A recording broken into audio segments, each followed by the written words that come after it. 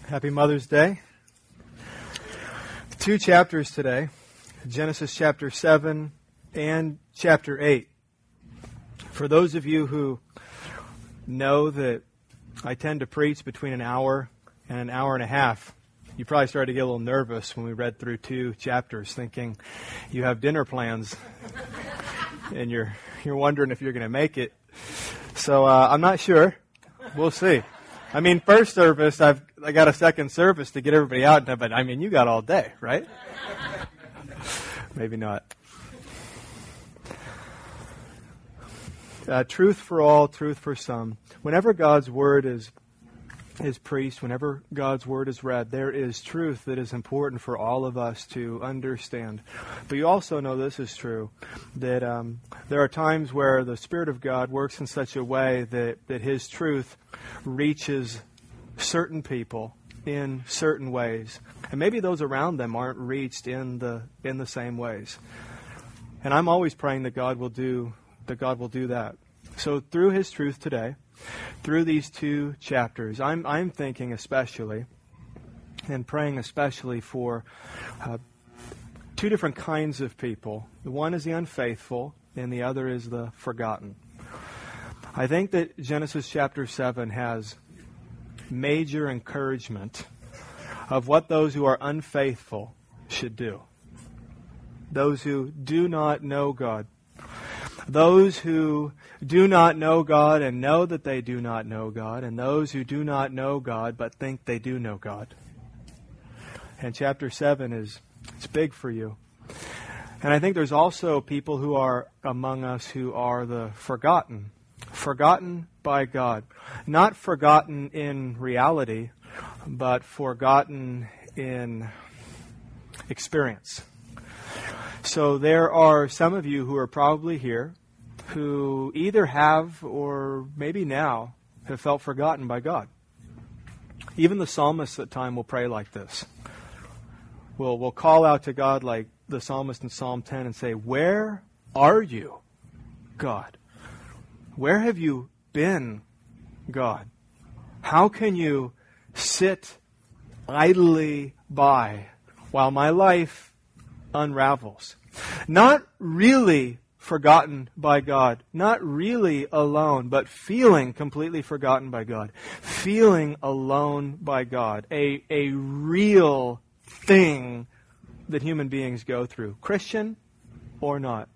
And I think chapter 8, as I read through chapter 8, I think chapter 8 has something precious for you now or when you feel forgotten by God, or abandoned by God, or alone and isolated from God. So, let me pray. We'll get to work. Father in heaven, thank you for your word. Thank you for being gracious enough to us to reveal yourself to us through your word. And I would pray, God, that we would all have an extra measure of thankfulness today. God, when we read about your judgment, that we would not think, God, that we would not give in to the temptation to think that we will never incur your judgment because we don't deserve your judgment. God, may we not look condescendingly on those who drowned in your flood. And may our hearts be full of gratitude and thankfulness today as we see that there is little difference between us and them, that the difference is you, God. Amen. That you are a good God, you are a gracious God, and you are a loving God who deals with His people according to His loving kindness and tender mercy, great forbearance and patience. And for those of us who are the redeemed here today, we have endless song in our heart because you have spared us, God. And not only have you spared us, but you have saved us. And not only have you saved us, you have adopted us. And not only have you adopted us, but you have brought us into your home to be with you forever. So God, with thankful hearts and grateful hearts, I know also that there are people here today, surely there are people here today who are not faithful. And if there are some here today who are not faithful, but believe they are faithful because of something that they feel, or something that a pastor said, or something that they have done, or a baptism. God, if there are people who are resting secure and they should not be secure, who are saying peace, peace when there is no peace, God, I pray you to awaken them this morning. That if they are in danger, God, that you would allow them to see the danger they're in. And then, God, when confronted with your gospel and your truth and your love and grace, that they would turn is our prayer. That they would come to you weary and heavy laden, and they would find great rest in Christ. And for those that are here today, God, that feel forgotten, God, that may be so used to feeling abandoned and feeling forgotten that they have forgotten they feel that way, but who have not felt connected to you, who have not felt like they are in a walk with you, whose life is not dependent on you. God, I pray that you would bring encouragement to them today through your word, that the faithful would not be forgotten, that they would know that you are a God who always remembers his children. And I pray the great antidote for feeling abandoned today would be that your people would know that they have been and are remembered. That their life, that their hurt, that their joy, that every circumstance is deep in the mind and heart of their God. I pray this in Jesus' name. Amen. If you have a Bible, I hope you do, Genesis chapter 7. We'll work through this a piece at a time. Let's start with the first 5 verses of Genesis chapter 7. Then the Lord said to Noah, "Go into the ark, you and all your household, for I have seen that you are righteous before me in this generation. Take with you 7 pairs of all clean animals, the male and his mate, and a pair of the animals that are not clean, the male and his mate, and 7 pairs of the birds of the heavens also, male and female, to keep their offspring alive on the face of all the earth. For in 7 days I will send rain on the earth, 40 days and 40 nights. And every living thing that I have made, I will blot out from the face of the ground." And Noah did all that the Lord had commanded him. The timer is set for Noah. The timer is set. Over a year ago, God came and told Noah, judgment is coming, and now an actual timer is put in front of him. There's 1 week, 7 days, gather your family, gather the animals, get in the ark, judgment is coming. Noah's been obeying God for a year, and no surprise, he continues to obey God. Loads up the ark, and there they sit, the door of the ark open and waiting. Waiting for God's promise to be fulfilled, waiting for his judgment to come, waiting for the rain to fall. Verse 6. I'll read through this account now of the flood. Noah was 600 years old when the flood of waters came upon the earth. And Noah and his sons and his wife and his sons' wives with him went into the ark to escape the waters of the flood. Of clean animals and of animals that are not clean, and of birds and of everything that creeps on the ground, 2 and 2, male and female, went into the ark with Noah, as God had commanded Noah. And after 7 days, the waters of the flood came upon the earth. In the 600th year of Noah's life, in the 2nd month, on the 17th day of the month, on that day, all the fountains of the great deep burst forth, and the windows of the heavens were opened. And rain fell upon the earth 40 days and 40 nights. On the very same day, Noah and his sons, Shem and Ham and Japheth, and Noah's wife and the 3 wives of his sons with him, entered the ark. They and every beast according to its kind, and all the livestock according to their kinds, and every creeping thing that creeps on the earth according to its kind, and every bird according to its kind, every winged creature. They went into the ark with Noah, 2 and 2 of all flesh, in which there was the breath of life. And those that entered, male and female of all flesh, went in as God had commanded him, and the Lord shut him in. We'll come back to verse 16. Verse 17. The flood continued 40 days on the earth. The waters increased and bore up the ark, and it rose high above the earth. The waters prevailed and increased greatly on the earth, and the ark floated on the face of the waters. And the waters prevailed so mightily on the earth that all the high mountains under the whole heaven were covered. The waters prevailed above the mountains, covering them 15 cubits deep. And all flesh died that moved on the earth, birds, livestock, beasts, all swarming creatures that swarm on the earth, and all mankind. Everything on the dry land in whose nostrils was the breath of life died. He blotted out every living thing that was on the face of the ground, man and animals and creeping things and birds of the heavens. They were blotted out from the earth. Only Noah was left, and those who were with him in the ark. And the waters prevailed on the earth 150 days. There has been disagreement, recently more than ever. There has been disagreement over whether or not this flood was a universal flood or a local flood. And it's a popular disagreement, and I want to speak to it.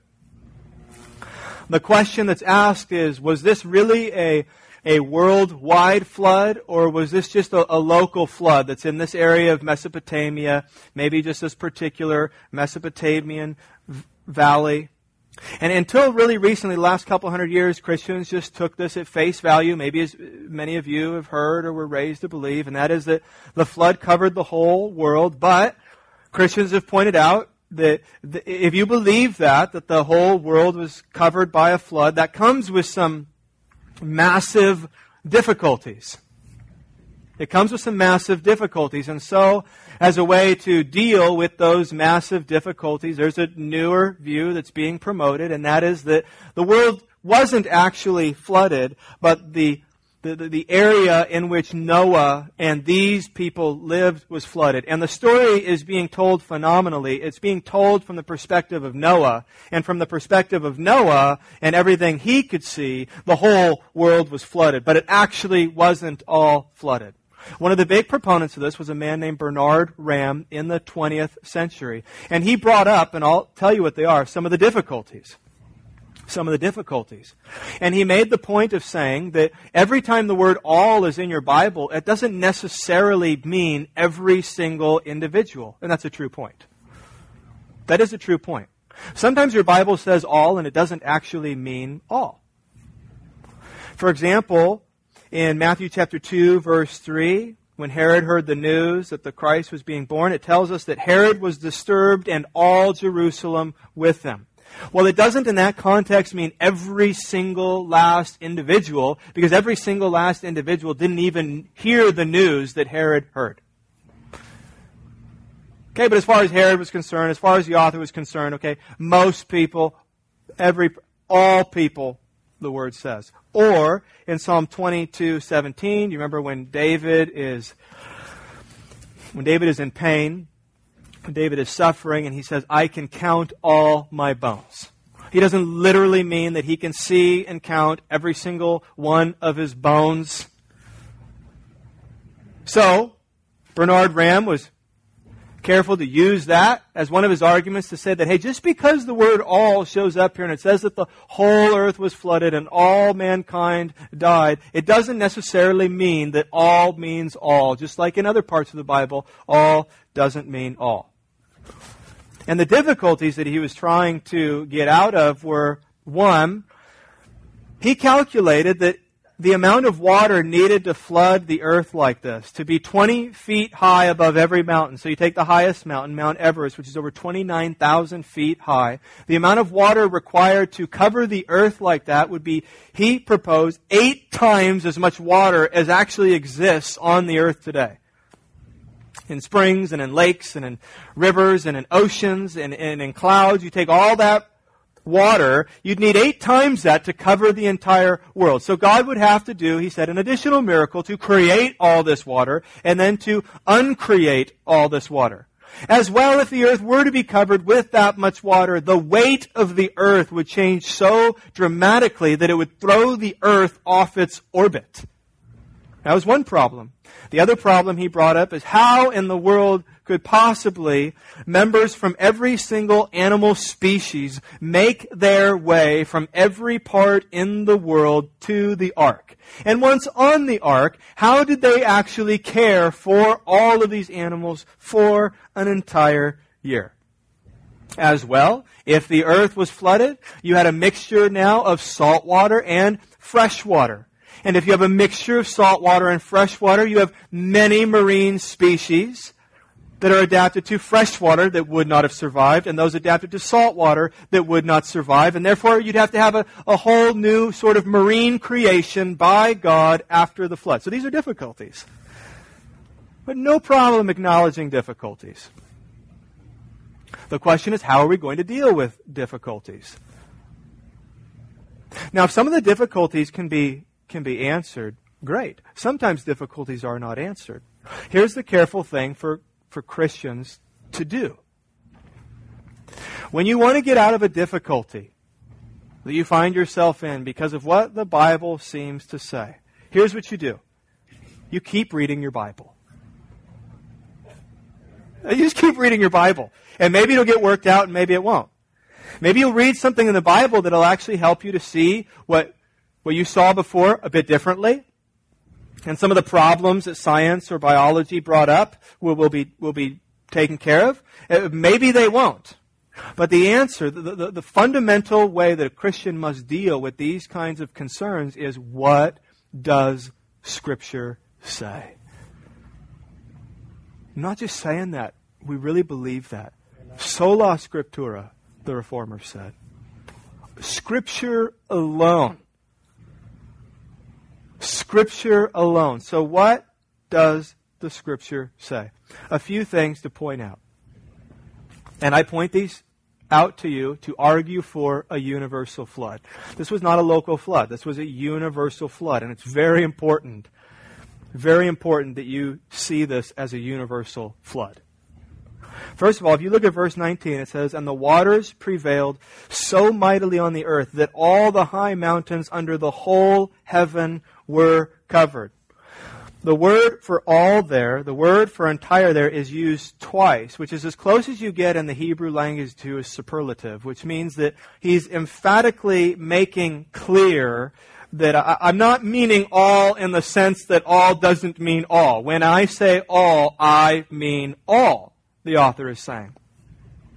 When you read chapter 7, what do you see over and over and over again? The water prevailed. The water prevailed. The water prevailed. God's judgment prevailed. God's wrath prevailed.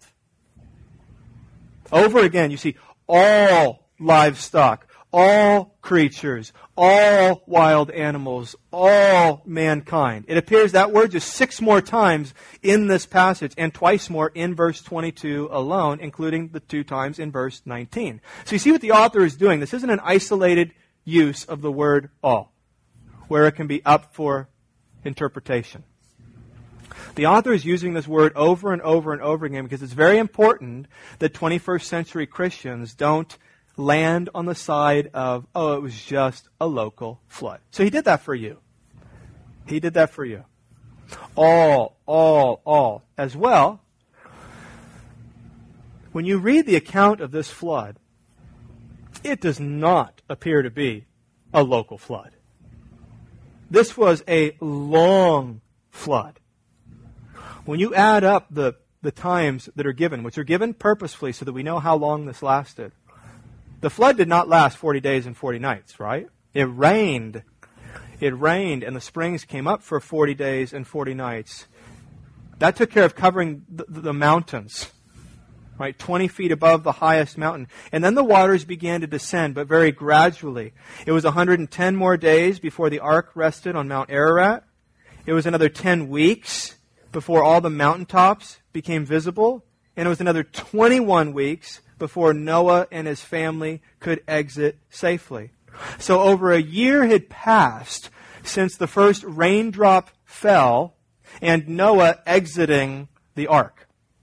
It's also very conceivable that the waters continued to descend and have an impact on the topography of earth for years after Noah was able to exit the ark safely with his family. So if we're going to believe that this was merely a local flood, that doesn't square with the description that we read here, which is why John C. Whitcomb said this: "How a flood of such depth and duration could have covered only a limited portion of the earth's surface has never been satisfactorily explained." And that's true. So now let me give you four points to support a world flood. I'm borrowing these from James Boyce, who borrowed them from Henry Morris. 4 what I think are the most persuasive points to argue for a world flood. And I'm belaboring this point, you'll see, because it's very important that you see that this was a judgment of the entire world, not just a local region. Number 1, the construction, outfitting, and stocking of the ark would have been absurd if the flood were local. Look at the size of this ark. 450 feet long, 75 feet wide, 45 feet high. That's a big ark, built to accommodate thousands of species. That is an absurd thing to ask Noah to do if it's going to be a local flood. Like, you'd think God would have just said, move.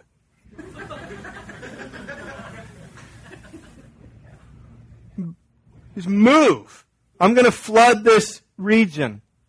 You should move. And to the animals, migrate. Can you swim? If you can't swim, you should migrate. You should go over these hills because I'm going to flood this local region. Number 2. After the flood was over, God promised never again to destroy the earth by flood. And this is a false promise if the flood to which it refers was local. Remember, we're going to read about this next week. God makes a promise to never do this again. God promises to never flood the earth again. Now, if He is referring to a local contained flood, then God has broken His promise innumerable times since then. Number 3. In later chapters of Genesis, the Bible traces all the peoples of the earth to Noah and his 3 sons. In other words, all people came from Noah. So if this is only a local flood and you have other pockets of people and other pockets of humanity from which descendants come, then that does not square with the Scripture that teaches us that all of us have Noah and his sons as our ancestors. And number 4, other biblical references to the flood presuppose its universality, or at least do not oppose this interpretation. So when you look at other verses, and there are many of them, and I'll just read one, other verses in the Bible that talk about the flood, it does not appear that they are talking about a local, isolated flood. They're talking about the entire earth being flooded. For example, Psalm 104. Psalm 104, verses 5 through 9 says this: He set the earth on its foundations so that it should never be moved. You covered it with the deep as with a garment. The waters stood above the mountains. At your rebuke they fled. At the sound of your thunder they took to flight. The mountains rose, the valleys sank down to the place that you appointed for them. You set a boundary that they may not pass, so that they might not again cover the earth. The psalmist clearly has in mind a worldwide flood. Here's why the acceptance of a worldwide flood is so important. We have a tendency, and Christians are no exception, we have a tendency as human beings to look at things through rose-colored lenses, at least really important things. We tend to think things are not as bad as they actually are. Even those of you who are pessimistic we still, when it really matters, struggle to accept that things are really as bad as they are. And one of the things that we embrace here as a church, some of you have stayed here because of this, some have left because of this, is that we fully embrace accepting how bad it is. I mean, I'm sure you've sat through sermons where 55 minutes is just digging, and the hole gets deeper and deeper and deeper and deeper. And then finally, there's the light.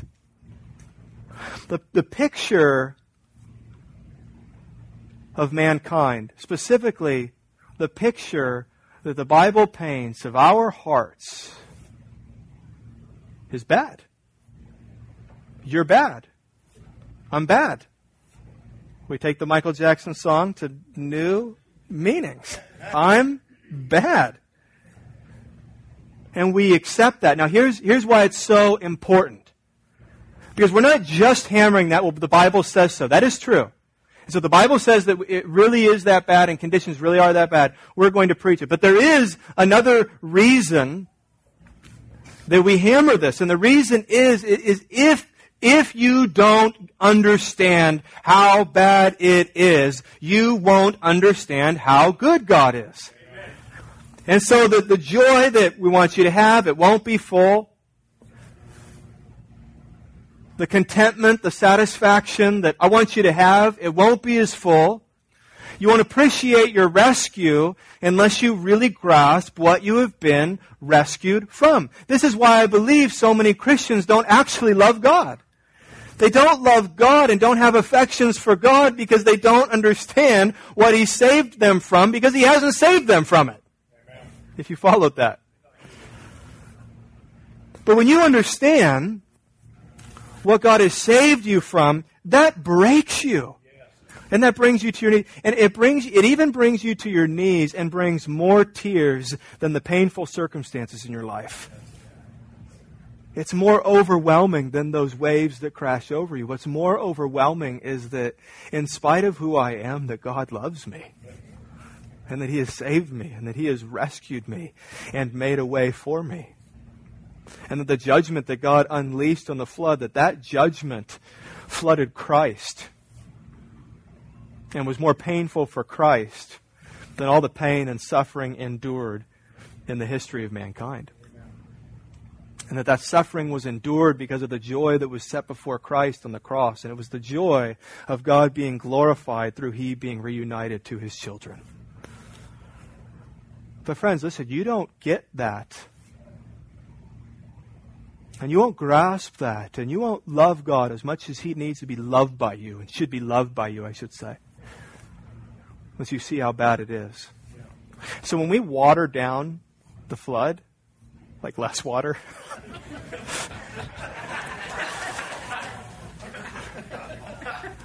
we do a disservice to our joy, Christians. And you do a disservice to those who have not yet turned to Christ. Because it is those judgment waters that are brought up in Scripture to compel the unfaithful to turn to Christ. So, friend, do not water down the flood. This is worldwide judgment. And now 2 lessons in chapter 7 before we move to chapter 8. 2 lessons. Not the only 2 lessons. Don't hear me say that. But 2 lessons nonetheless. Number 1, there is a lesson here of God's great grace.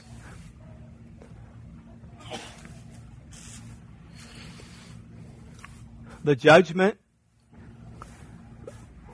the most words here are devoted to describing the judgment of God in chapters 7 and 8. I mean, most of the words are describing the judgment of God. Most of the words are describing His justice. There's more words given to that here than any other theme. But don't miss the lesson that's here of God's great grace. So I want us to understand the judgment, and I want you to see this ark floating in God's judgment. But I don't want you to miss or forget the grace that has been extended to Noah and his family. The great grace that has been extended to Noah and his family as they are in this ark. And I want you to look specifically at an illustration here of God's grace in verse 16 that I said we would come back to. In verse 16, it's the second half of the verse.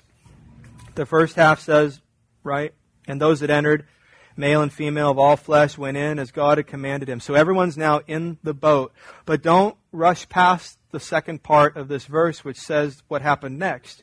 And the Lord shut him in. The Lord shut him in.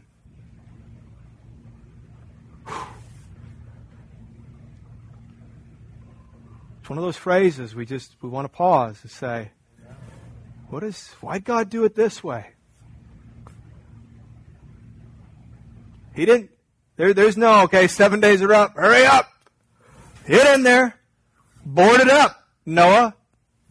Get your tar, get your pitch, lock the deadbolts. There's still a leak, there's a crack, seal this up.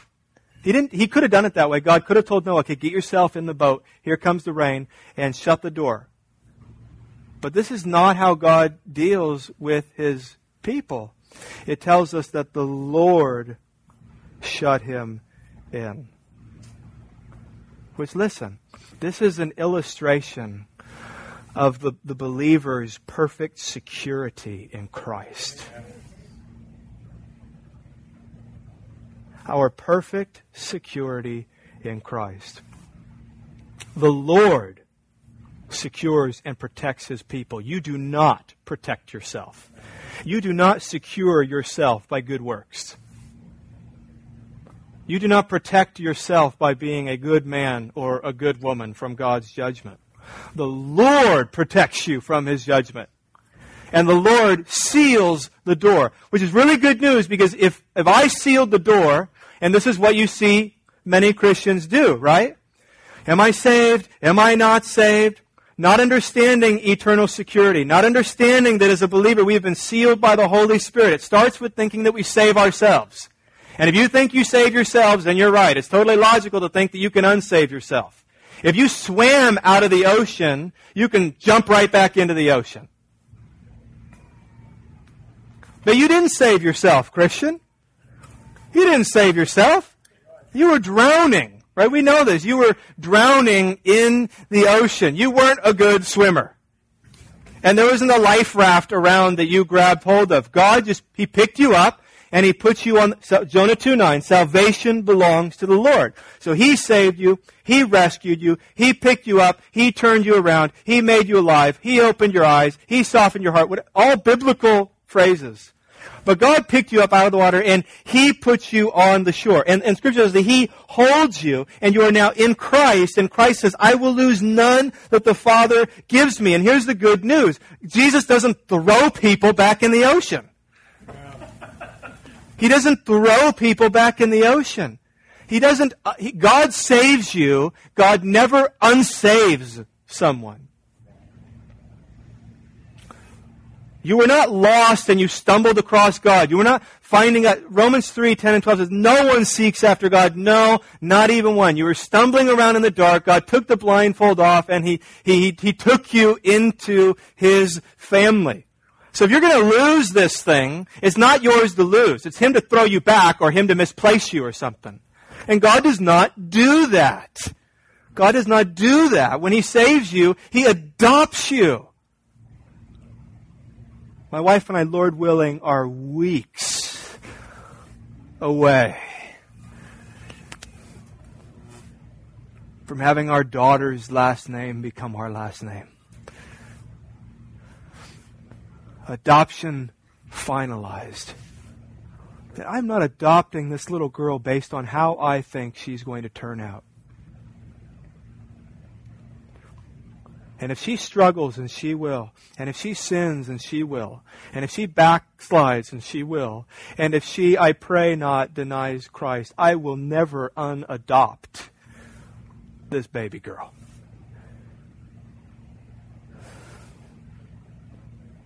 God does not unadopt you. You are His son. You are His daughter. And He's giving Noah and his family the security even when God Himself comes down and shuts them in. Nothing's coming through here. Nothing's coming through here. The Lord shut them in. Ephesians 4:30. Do not grieve the Holy Spirit of God. Why should we not grieve the Holy Spirit of God? What's his argument next? Why do we not disobey the Holy Spirit of God? Why not disappoint the Holy Spirit of God? Because by Him, by whom you were sealed for the day of redemption. You're going to grieve the Holy Spirit of God. He has sealed you. Sealed you for the day of redemption. We don't do this anymore, but right, that would be a letter with some kind of warm wax that was closing the letter. And then some piece of metal, often a ring, would be pressed into that warm wax, and it hardened and sealed the letter. This is what it means when it says, okay, you've been saved, you've been brought into Christ, and now you're closed into Christ, and you're sealed. And you're sealed by the Holy Spirit. Ephesians 4:30 tells us the same thing that Genesis 7:16. It says, Christian, the Lord has shut you in. Now, if you think that gives you a license to go and do what you want because you are shut in, then you are not understanding what has actually taken place. Because if you're understanding what has actually taken place, the last thing you want to do is sin because you're so grateful of what God has done. The Lord shut them in. And then the second lesson. While there is clearly a lesson of God's great grace, there is also a lesson of the end of God's grace. The end of God's grace. God's character is gracious. God's character will always be gracious. It is who He is. But there will come a day when God is done extending grace. And that should frighten the unfaithful. Like Noah preached. 2 Peter 3 tells us, like Noah preached, turn. The ark is still open. When did the Lord shut him in? The very last thing God did. Until then, the door was open. The ark was open. And the New Testament tells us, what was Noah doing along with building the ark for 120 years? He was preaching the gospel. Turn, turn, turn, turn, turn, that you may be saved. Come to God. We would say, come to Jesus. But then the floodwaters came. And there was no turning back. There is a lesson here of the end of God's grace. The day of judgment will come. John 10:7-9 says, So Jesus again said to them, Truly, truly, I say to you, I am the door of the sheep. All who came before me are thieves and robbers, but the sheep did not listen to them. I am the door. If anyone enters by me, he will be saved and will go in and out and find pasture. Here's how this works. If you can hear my voice right now, then the ark has not yet been closed. Amen. Now either Christ will come back or you will die. And when one of those two things happen, the ark will be closed. And the ark is Christ. But now, you each are alive in a great age of God's grace. If you can hear my voice, then you hear me say, as Noah said, and as Jesus said, that the flood waters are coming. Jesus is returning. there will be judgment. There will be no last call. The game will be over. The time will be up. But the cry of the Christian now, the cry of the faithful to the unfaithful now, is the same as Noah's was then. And it is, come to Jesus. To those of you who are in Christ, may you find every blessing in Christ this week. To those of you who are not in Christ, what we mean is for those of you who are not in the ark, turn to Him and be saved. This is our cry. This was Noah's cry. The door is not shut. The door is still open. Come to God. Turn from your sin. Turn to Him. Isaiah said in chapter 55, verse 1, come, everyone who thirsts, come to the waters, and he who has no money, come, buy and eat. Come buy wine and milk without money and without price. And so the call that goes out in this age of grace is to all mankind, come to Jesus. Repent of your sin. Turn to Him. Ask forgiveness. You will find mercy in Him. Now, some will say this, if you've been listening carefully in our sermon series. Some will hear what Noah preached, and you'll hear me preach, and you'll hear us say, get in the ark. And you'll say, I can't get in the boat apart from God's grace.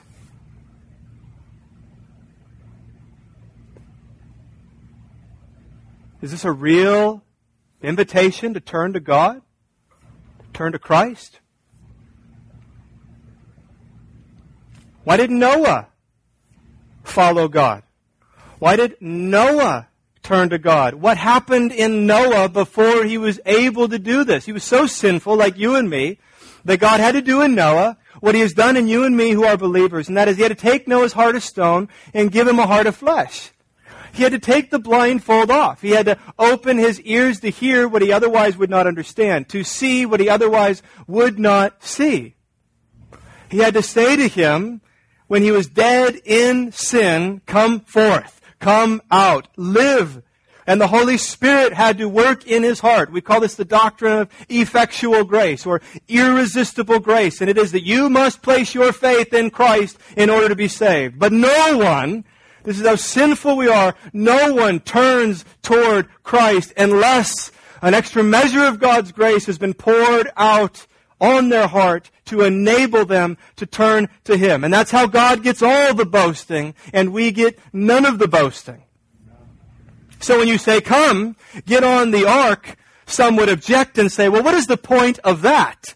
What is the point of preaching the gospel? What is the point of inviting people to come to Jesus? Why would Noah tell them to get on the ark when they can't get on the ark unless God's grace enables them? And that's all true. It is true. They couldn't get on the boat apart from God's grace. But there's something else that's true. They wouldn't get on the boat because they did not want to get on the boat. Do you see the difference? This is not God preventing people from being saved. There were no people coming to Noah and says, we want to turn to God, we want to be saved, we want to follow Him, we're ready to repent, we're ready to obey Him. And God saying, no.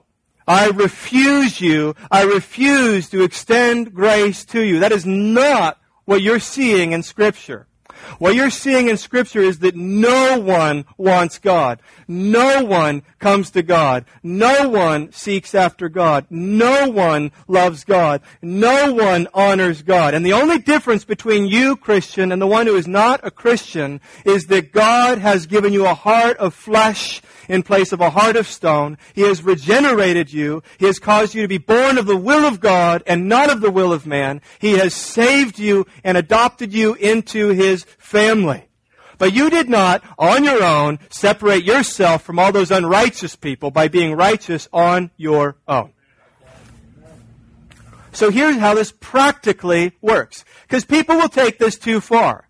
And then they'll reword Isaiah 55. Instead of saying, come, everyone who thirsts, they'll say, come, all you who are elect.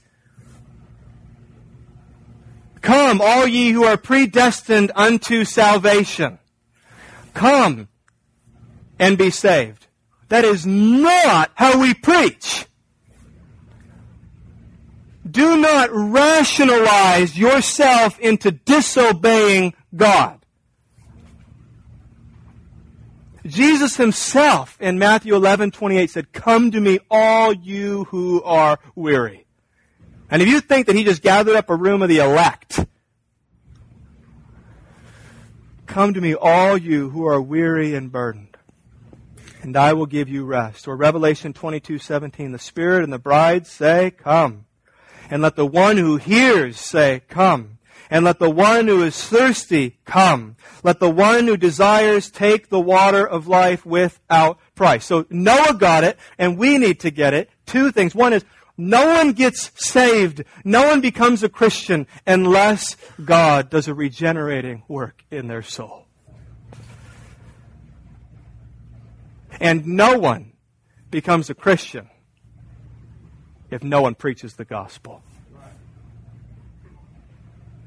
Which is why Romans 10 says, oh, how beautiful are the feet of those who bring good news.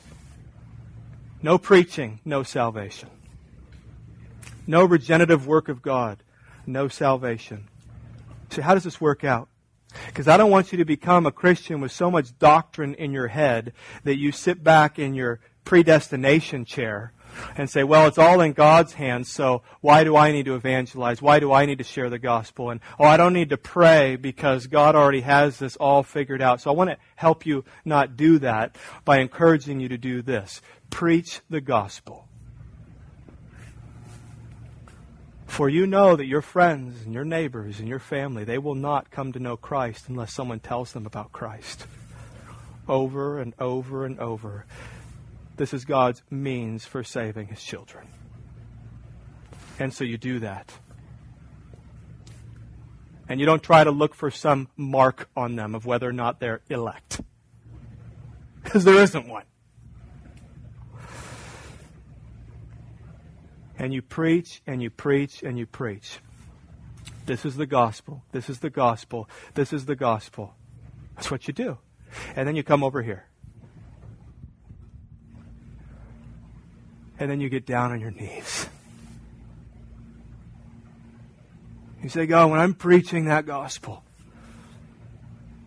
will you please open their eyes to see it? Both true. We don't have to throw one out. Open their ears. Soften their hearts. Help them see what you've helped me to see. Grant them repentance. Give them the gift of faith. Ephesians 2:8-9. Ezekiel 36:26. Take their heart of stone and give them a heart of flesh. Acts 16, as you did with Lydia, open their heart that they may receive this message of the gospel. Give them eyes to see and ears to hear, so that they would not be those who see and do not see and hear and do not understand. Do like you did with Lazarus, God, because my voice is one thing, but I know if you call to them to rise from the spiritually dead, they will rise from the dead. So I'm going to keep preaching my gospel, and I'm going to keep praying my prayers. This is what Noah did, and this is what we must do. And the urgency of this, Christian, is that there is an end of God's grace. Chapter 8.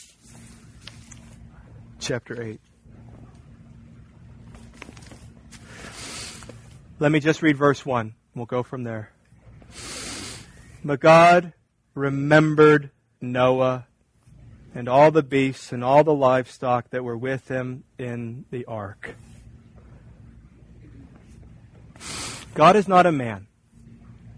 Sometimes the Bible speaks of God as if He was a man so that we can gain some sort of understanding of the mind and heart of God. It's called an anthropomorphism, where God will be given man-like qualities and characteristics so that you can grasp what is going on in the mind and heart of God and what is going on with His people. So, for example, when it says that God remembered Noah, it doesn't mean that God forgot about Noah. It doesn't mean that God had an epiphany. God has never had an epiphany. It doesn't mean that God was looking out over these waters and was surprised to find Noah. I totally forgot about you, Noah. I thought I flooded the whole earth, and that's right. I made a promise to you. But I've just been really busy. You know, Moses is not a set of keys. Noah, I'm sorry, is not a set of keys that he's misplaced. That's not what it means when God says that He remembered Noah. What Moses is doing when he writes this is that he wants you to be brought in and to understand that from Noah's point of view, God had forgotten him.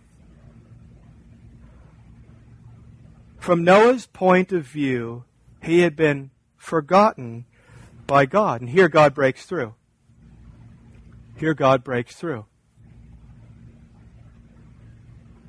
And there's three things I want you to see. Three ways that God remembers Noah that I hope will be encouraging for those of you who feel forgotten and abandoned and alone. One of the ways that we deal as Christians with when people are struggling, feeling alone and forgotten, is we tell them, well, you're not.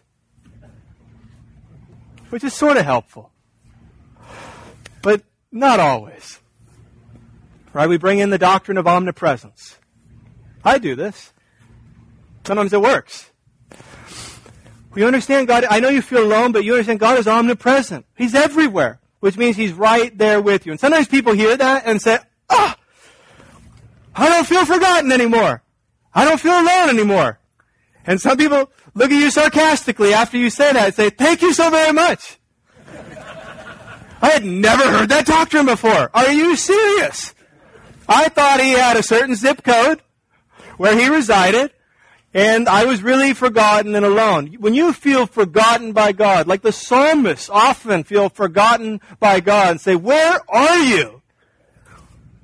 I mean, their cry to God is, are you kidding me? How can you sit there idly while the wicked flourish and I'm in pain and suffering? Where have you been, God? When are you going to show up? That's a very real emotion. And regardless of whether or not it's true, sometimes we feel forgotten by God. And sometimes there can be 100 people around us and we still feel completely alone.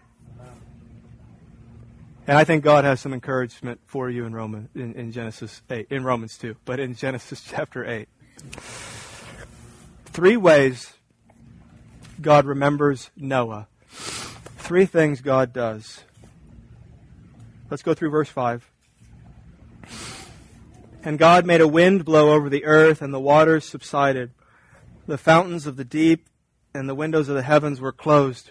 The rain from the heavens was restrained, and the waters receded from the earth continually. At the end of 150 days, the water had abated, and in the 7th month, on the 17th day of the month, the ark came to rest on the mountains of Ararat.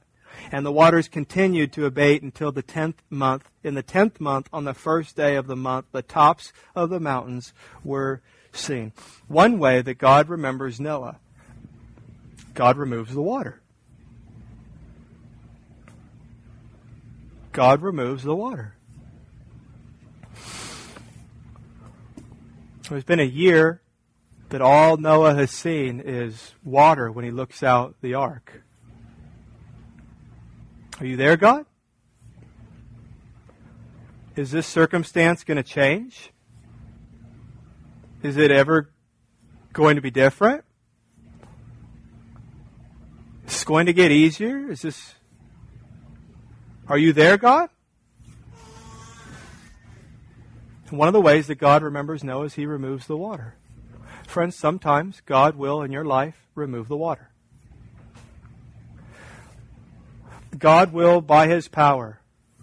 And it says here that a great wind blew. And it's the same word that's used for the Spirit in Genesis chapter 1 that was hovering over the earth by which God created all things.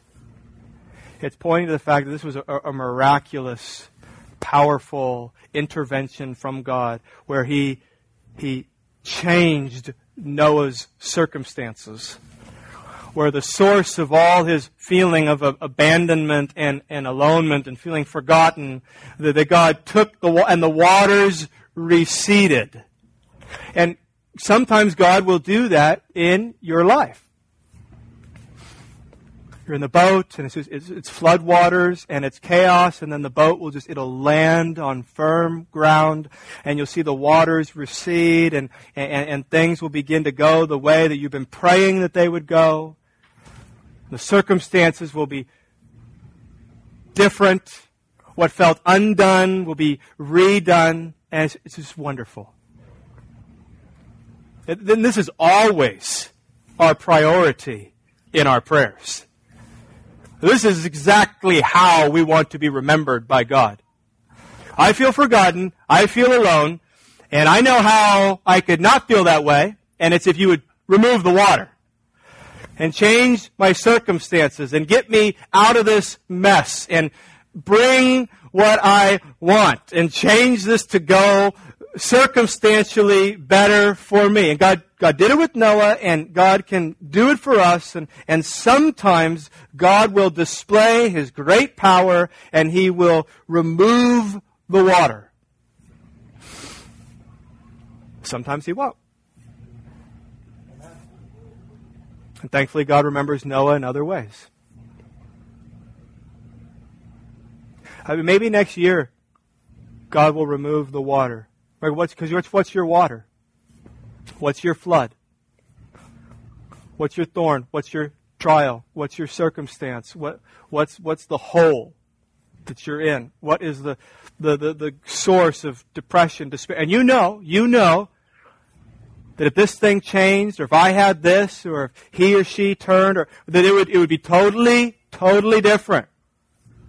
And you would not be in that particular flood anymore. So you pray for those waters to recede. But what if those waters don't? It may be different a year from now. It may not. It may be different 10 years from now. It may not. The waters may not recede until you're in heaven with Christ. I just don't have a timeline. What else? Look what God does. Keep reading. Verse 6 through 12, at the end of the 40 days, Noah opened the window of the ark that he had made and sent forth a raven. It went to and fro until the waters were dried up from the earth, and then he sent forth a dove from him to see if the waters had subsided from the face of the ground. But the dove found no place to set her foot, and she returned to him to the ark, for the waters were still on the face of the whole earth. So he put out his hand and took her and brought her into the ark with him. He waited another 7 days, and again he sent forth the dove out of the ark. And the dove came back to him in the evening, and behold, in her mouth was a freshly plucked olive leaf. That's what you're not going to want to miss. So Noah knew that the waters had subsided from the earth. Then he waited another 7 days and sent forth the dove, and she did not return to him any more. So let me say it this way. God gave Noah a sign through the sending out and return of the dove. You know the story. Noah's testing the environment. The water's not removed yet. Is it going to be removed? Is there going to be an end to this? So what does he do? He sends out a bird, and his idea, it's a good idea, is if the bird doesn't return, then obviously there's life flourishing somewhere because the bird can land and it has food to eat. And so he's hoping that that's going to happen. So he sends a raven, nothing. Sends a dove out, nothing.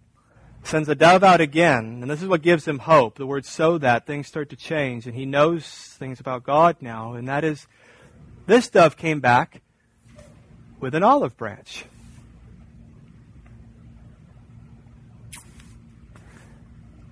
And so God brought Noah a sign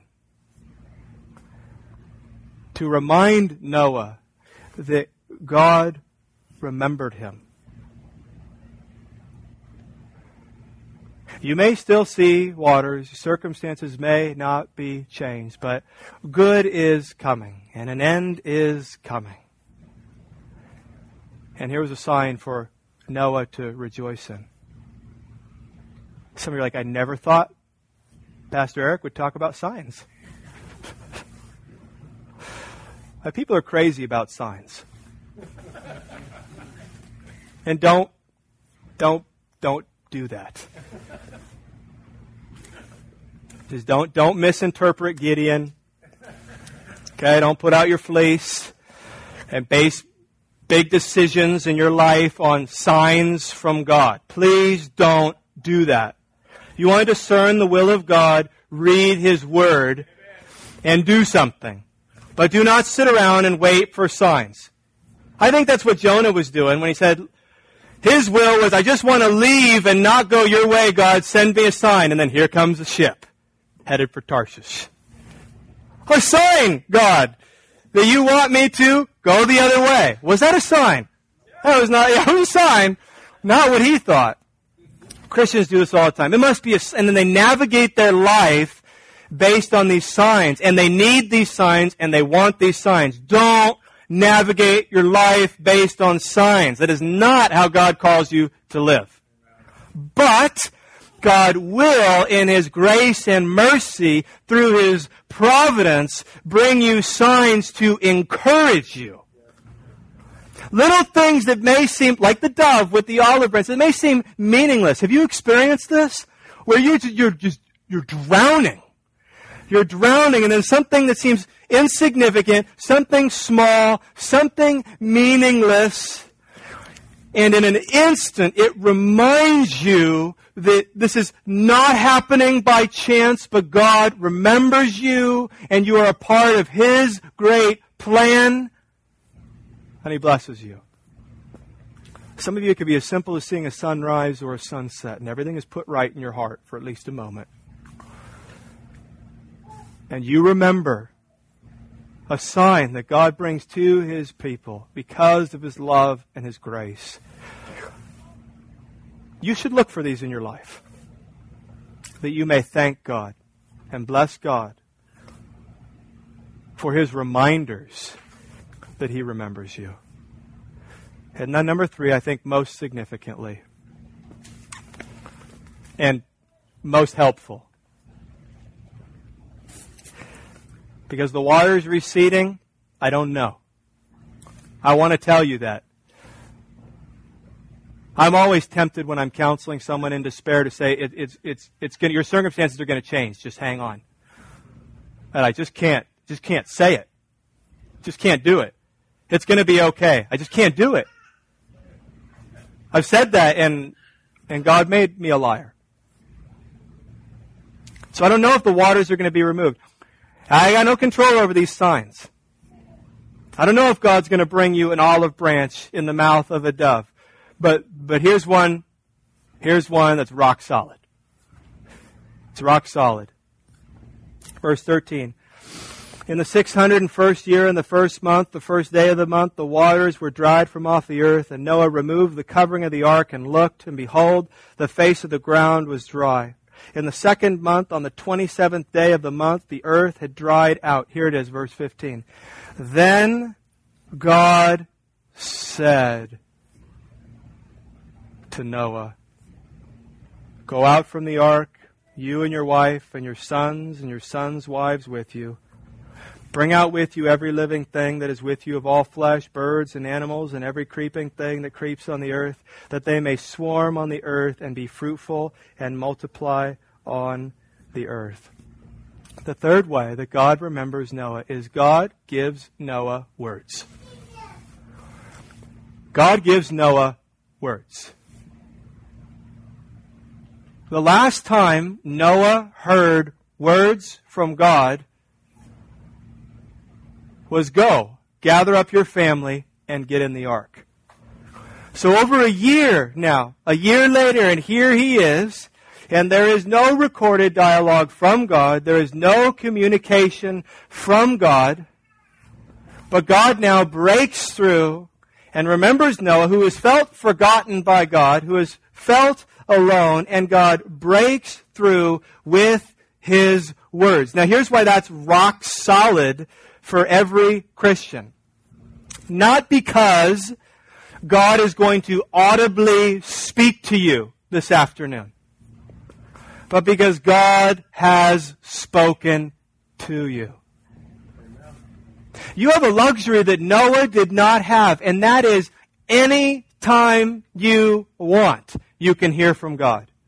Anytime you want, and as much as you want, you can hear from God, because He's given us His Word. If you feel forgotten, if you feel alone, know that God remembers you, and God has words for you. And God wants to sit across from you. He wants to speak to you. He wants to talk to you. He wants you to hear His soothing voice. And that comes by hearing the Word of God. Listen to it. Read it. Hear it. Are you a Christian? These words are for you. These promises are for you. This truth is for you. It is not outdated. It is not antiquated. It is not disconnected. It is not removed. It is exactly what you need from your God who remembers you. Amen. He closed with two quotes. Let's just read them. One from a book, one from the Bible. So I'll start with the secondary source and then end with the primary source. James Montgomery Boyce said it this way: "The hope is in knowing that although God has not acted in your life for what is perhaps a long time, nevertheless, He will act again. And in the meantime, your job is to go on in faithful obedience to what He has already shown you, however long ago that was." Hard words. Habakkuk 3, verse 17 and 18. "Though the fig tree should not blossom, nor fruit be on the vines, the produce of the olive fail, the fields yield no food, the flock be cut off from the fold, and there is no herd in the stalls, yet I will rejoice in the Lord. I will take joy in the God of my salvation." Let's pray. Our Father in heaven, we take joy in You, the God of our salvation. God, we are thankful for what You have saved us from, not what You have saved us unto in this life.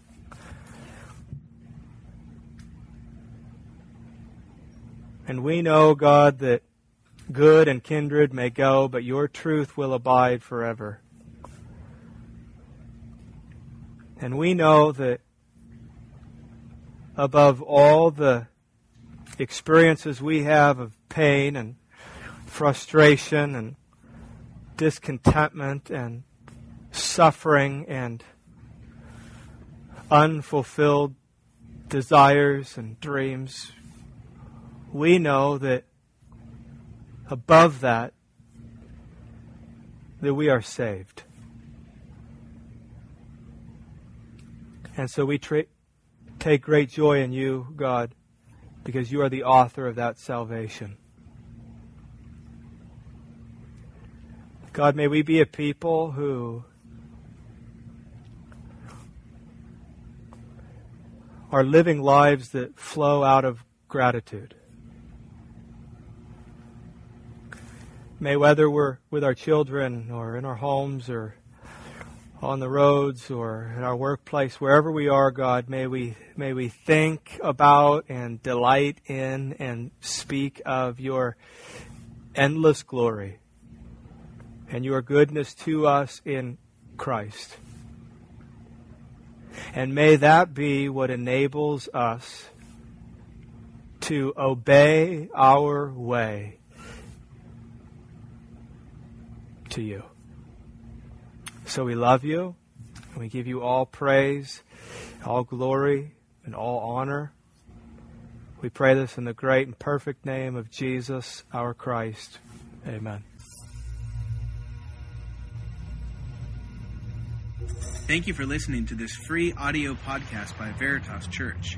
For more audio and video, please visit veritas-truth.com.